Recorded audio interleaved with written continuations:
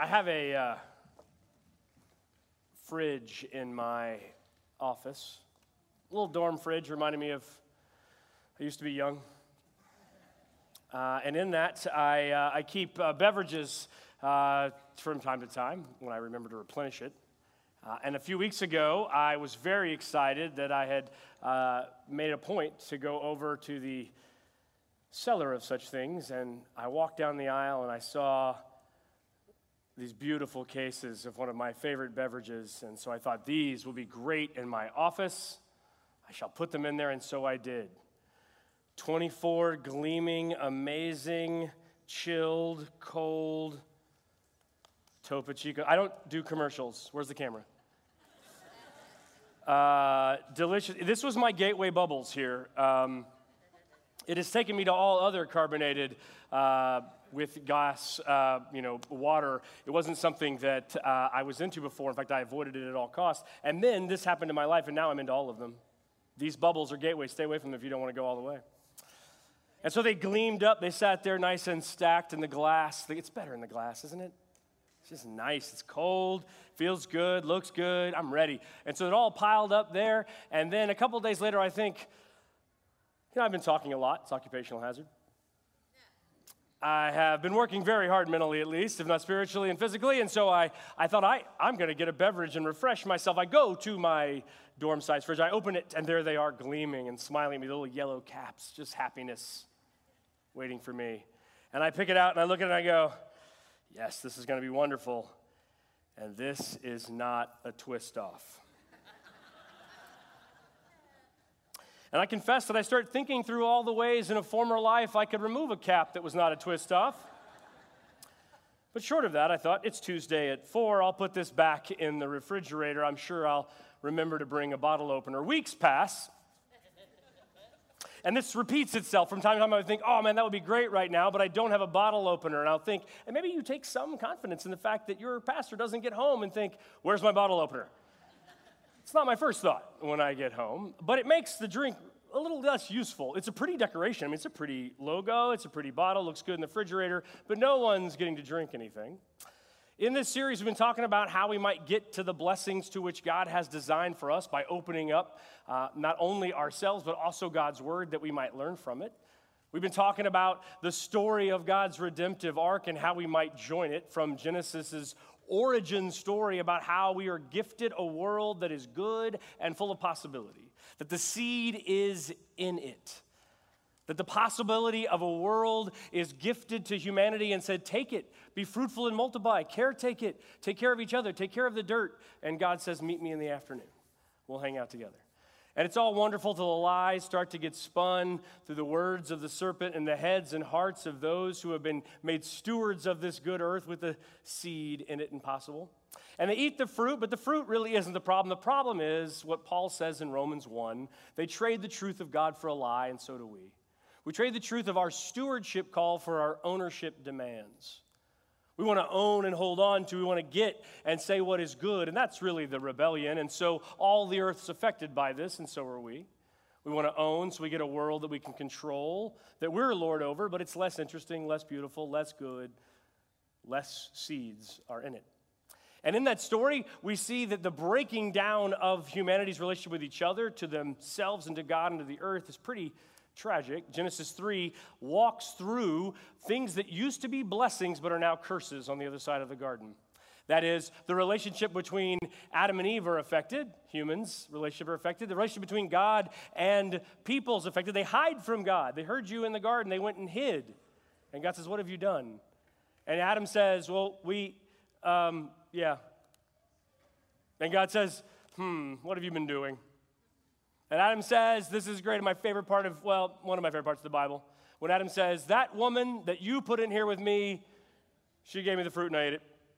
Right? Adam knows the game is blame, and so does Eve. And they are broken between each other. Their relationship's not quite right as it should be post this. The relationship with their very bodies, right? They're not wearing anything before, but after they eat, the shame comes over them and their alienation begins in themselves, and their very bodies don't look right to them. They hide. They're naked and ashamed. So they hide from God, they hide from themselves, they hide from each other, and out of this place they go, and they're told from the sweat of their brow they will eat. Which is not just that it'll be more work outside the garden, but they'll be anxious. The daily bread of life outside the garden is anxious. And because of that, there is no number that we can save that we don't worry about money. We live in the richest country that has ever been, ever, and we worry about money. We live with technology and blessings that make eating and food and communications easier than anybody who has ever lived. And we worry. Because the daily bread outside the garden is the anxiety of there not being enough. Because the goodness that we taste is one we think we can consume and yet are not satisfied. And so God pours himself into the midst of this and tells us the blaming that Adam and Eve go to will not set us free. In fact, the whole point of the cross is to take responsibility for that which God is not to blame. We think blame will free us, but it won't. We think blame will heal us, but it won't. It is God saying, I'm responsible for a world go wrong, but not to blame. It's not God's fault that the world is full of sin and sinners and selfishness, but God says, I'm responsible. And on the cross, takes the brokenness and says, I will bring blessedness to this place. I will fill the hearts of those who are empty. I will heal the places that are broken, not because God's to blame, but because God's in love. For God so loved the world that he sent his son, that it's not a mission of condemnation, but of rescue, a renewal, and invasion. We've been talking about in this series about how it's not an escape mission of God. It is an invasion mission of heaven to the world, through the world, in the world, for the world. Last week, the sermon was, the world is not the enemy, the world is the aim. It is what heaven is aimed at to bring and redeem. Paul has thoughts about this, and if we're going to have them, we gotta open it up. And so we're going to open up our Bibles. You have your Bible, open that up, and we can open those up to 2 Corinthians chapter 4. And here we can read in verse 5 and following, for we do not proclaim ourselves, we proclaim Jesus Christ as Lord and ourselves as your slaves for Jesus' sake. Paul is dealing with some issues within Corinth. And the heart of those issues is Corinth is aligning themselves up by who they find to be the most powerful ministry of this new gospel they have accepted. Paul planted this church. Other folks are moving around telling about Jesus. Some folks have come that are perhaps more eloquent than Paul.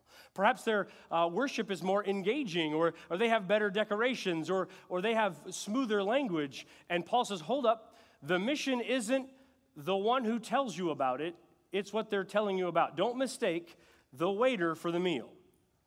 That's Paul's steward in the household of God. That's what pastors and missionaries and anybody else are. They're just folks that bring the feast. You can have your favorite waiter, but don't mistake that waiter for the one who's cooked, prepared, and fed you at that table. We don't proclaim ourselves, but Christ crucified. And Paul says it's dangerous to look only at the label and the package.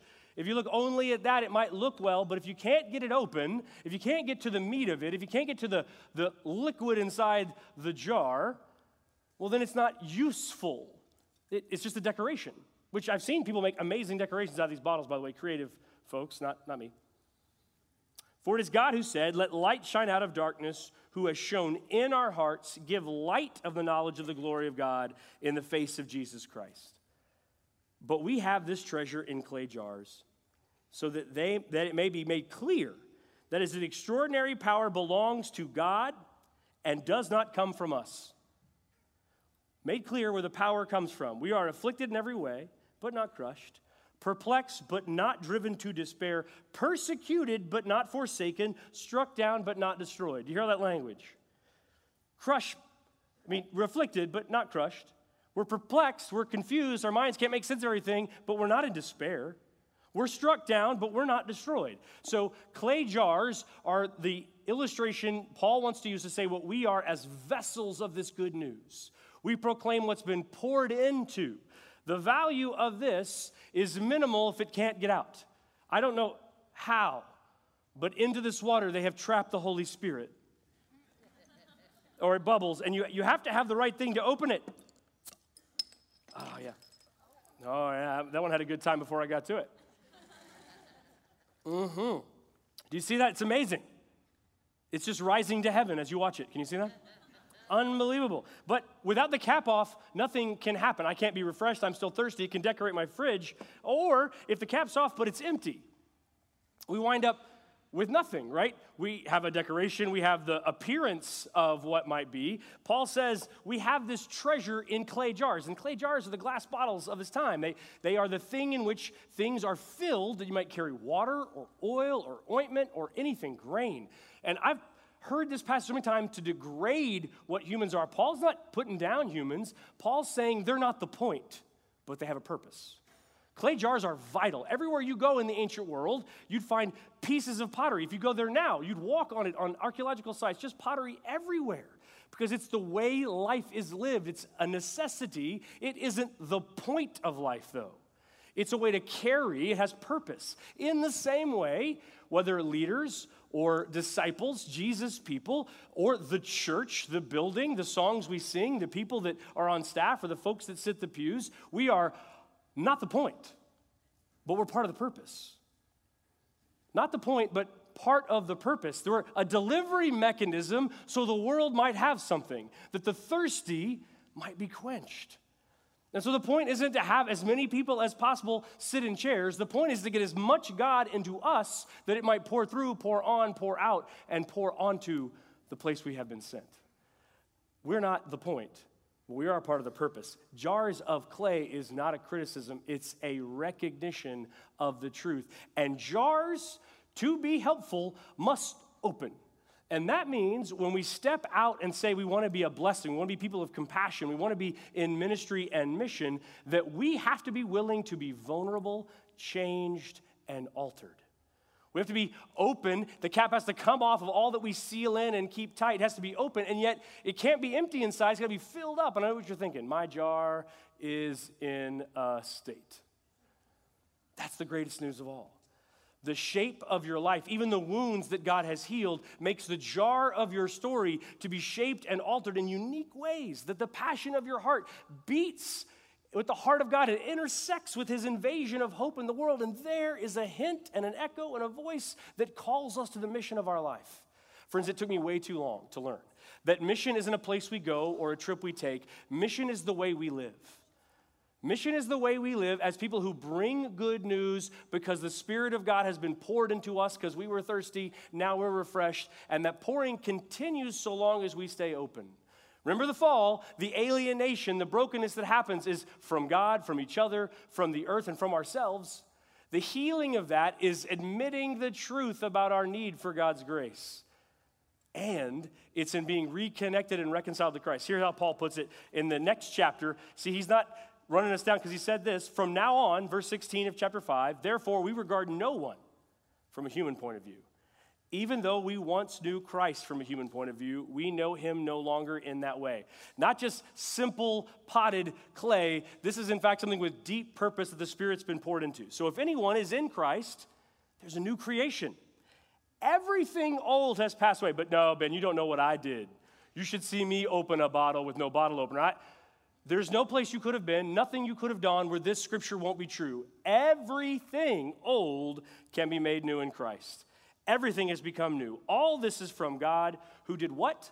Who reconciled us to himself through Christ. Remember, poverty, brokenness, sin, all these words work in relation to alienation. Alienations from God, alienation from relationships, alienations from our very being, and alienations from our labor, sweat of our brow, anxiety, distance from our work, our creativity, our art, if you can do that, our storytelling, and yes, the production of that labor. To be poor is to be alienated materially from materials and resources from the labor we've been designed to be a part of.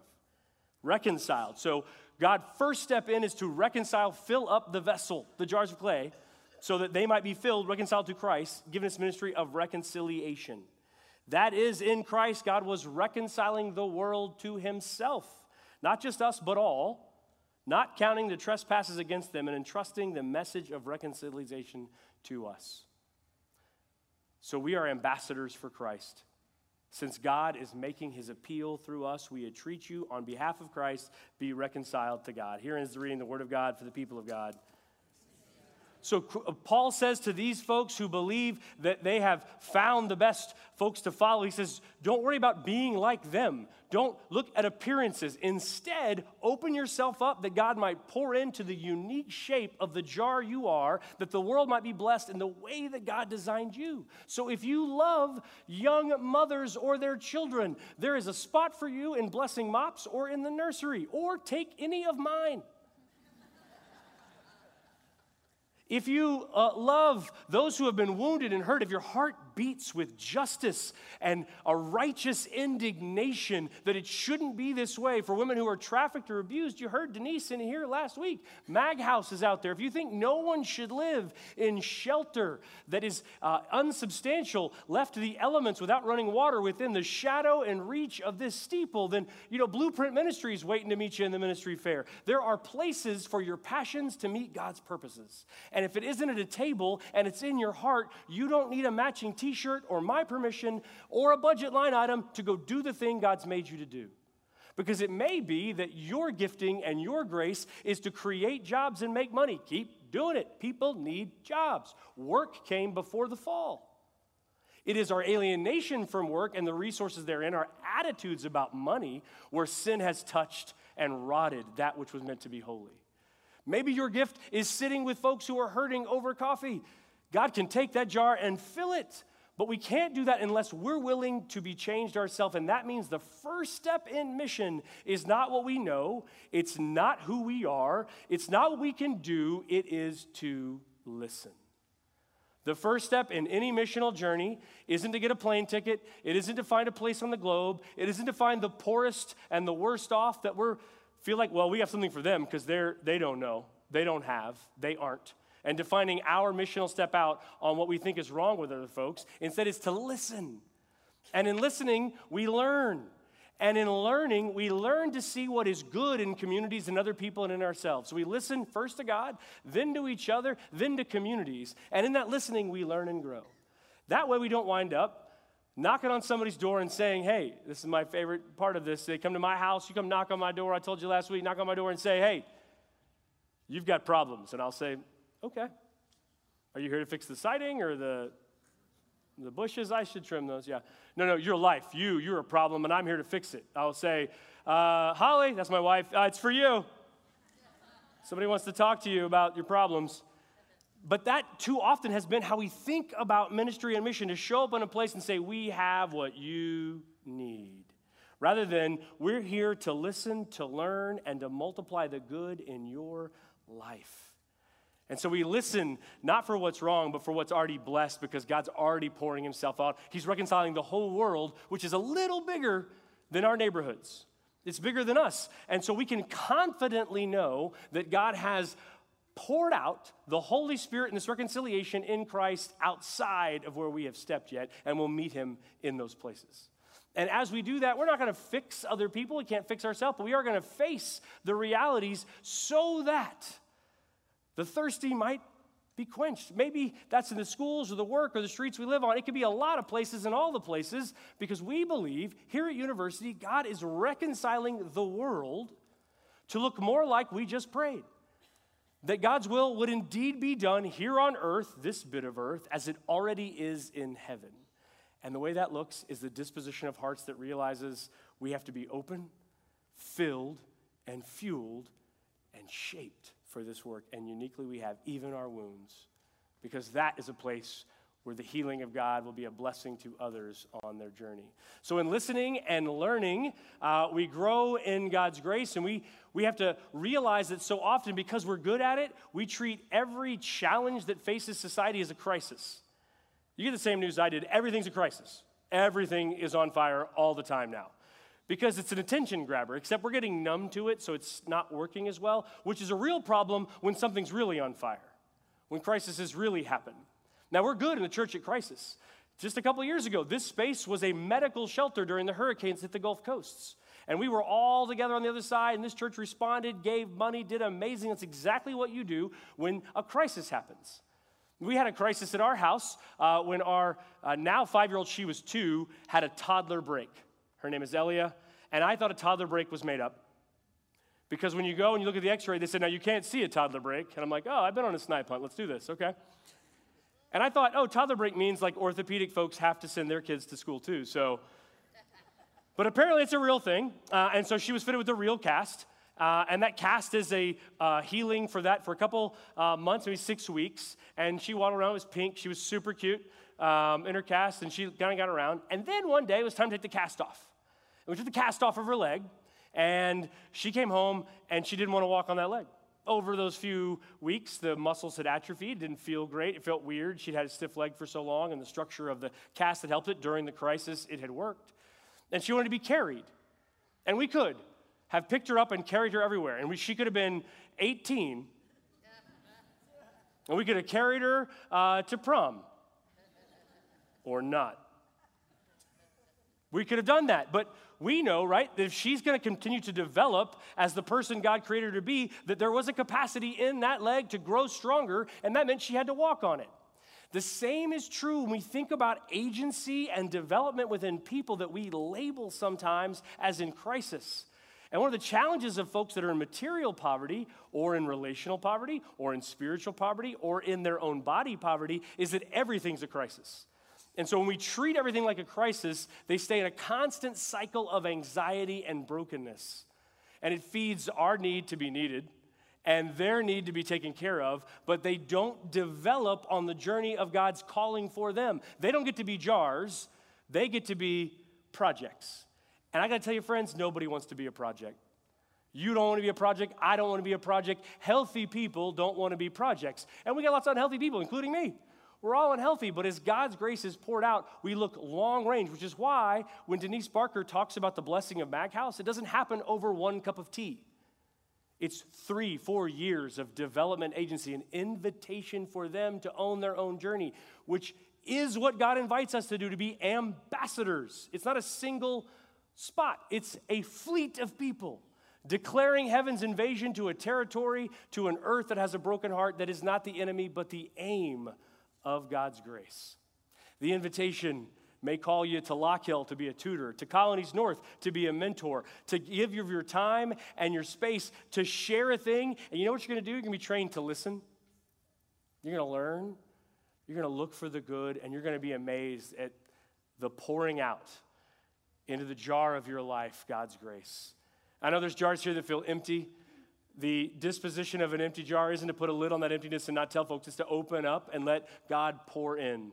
Other folks, because we look pretty good and our Christmas card is going to look all right. We have it sealed up and put together. But we need to open that up and be honest about what's inside of us and what's to be stewarded, not owned. The invitation is to not do for people regularly what they can do for themselves. That's a principle of our missional engagement going forward. We will not do for people regularly what they can do for themselves. And if you don't think missionally about this, hey, Thanksgiving's come up. You've seen this in your family if it's anything like mine. You've seen the disastrous effects of people for whom something has been done regularly that they ought to attend to themselves, haven't you? Yeah. Because the agency and invitation to grow the strength on the legs God gave them, whether they're metaphorical or literal, to live into their life have been taken because somebody else has met that challenge for them, whether it's us or something else in life. The invitation is not to fix it because we can't. It's to face it together. And know that it's even though we walk the valley of the shadow of death, it isn't erased. It's occupied. It's filled up. It's filled up. And we think we could drain it and it'll be gone. But you know what? These can be recycled. It's a beautiful thing of the glass, and it's definitely better. It's pretty. It's beautiful when something meets its purpose. It isn't the point. We're not the point. The church isn't the point. The point is Jesus Christ has done this thing for us and for all that the world might look like God wants it to. So, as you're thinking about what the heartbeat and passion of your life is, as you're praying about what might be the shape of my jar that might be a blessing and need to be poured into, or do I need to crack it open? Do I need to find an opener in this life that I might be open to God's presence and God's Spirit and God's calling? As you do that and you drive these streets, as you go to work, as you go to the coffee shop, as you go to the gym or you play, wherever you learn, wherever you grow, all the places you go, look with eyes that see the good. And then ask and pray, God, what would it look like? What will it look like when God gets what God wants on this street? Look at your front yard. Walk down it. Walk in your neighborhood. They don't even know. Your neighbors don't. They already think you're crazy. Don't worry about it. If you're thinking outside your head, say it out loud. Walk those streets and pray to God. What would it look like if this street looked like God wanted it to look like? What would happen in these houses? What would happen in these marriages? What would happen in these schools? What would happen in these friendships? What would happen in these workplaces? What would happen in San Antonio if God got what God wanted out of God's people? I don't know about you, but that's a reason to get up in the morning and open up to the power and presence of God that we might see just how much would get poured out as God reconciles all things through Christ, including us. I want to be a part of that embrace, which is why those moments when we have stepped out in mission and service to others, when we've given of ourselves and been vulnerable and shared, we have this deep sense of belonging and purpose. We have the amazing blessings. People will tell you that the week of vacation they took to pay to go on a trip somewhere and bless somebody else was the best week of their year. Why? Because God is perpetually pouring out blessing and embrace, particularly to those who are thirsty for it, so that we get caught up in the embrace of that love and we realize, oh, it's never been about us, but we get to be a part of it. Not the point, but the purpose. The purpose and the usefulness. Clay jars aren't thrown away unless they're broken, and this is the great news. We can be healed and sealed, and that crack, that vein, that chipped part of your story, don't cover it up. Don't seal it up. It is the most compelling part of our lives when we share with other people, this was my wound that is now a scar, and let me tell you about the God who healed me. And then we listen, and we learn, we look to the good, and we fall in love because God so loves the world. May our hearts break and our hearts bless where God's does on this dirt, in these hallways, in these schools, and at our work. Let's pray. Lord, we repent of seeing everything as a crisis when you are on a journey of development, of reconciliation with us, with the world, us to each other, us to our labor and our work, that we might with creativity and beauty and blessing multiply that which you pour out upon the world. May it overflow the vessels of our lives, that we become ambassadors, those who are agents of another land, citizens of heaven, we sang earlier, that we might declare to a world in rebellion and a broken heart, there is drink enough for you. The well is deeper than you can imagine. There is hope and joy. Tell us about your journey. Let us walk together to where God is calling. So, Lord, we thank you. We bless your name, and we ask you to pour your Spirit upon all those now who wrestle with, well, what does it mean to be a shaped jar in this place? My jar is empty. Fill it, Lord. The jars are sealed. Teach us how to break it open before you, that it might fill us with your love and grace, that the bubbles of your joy would light up within us, and those who are aching and thirsty, parched in life and soul, would come and find in us faithful sharers of your point, your purpose, your reconciliation of all things through Jesus Christ our Lord, in whose name we pray. Amen.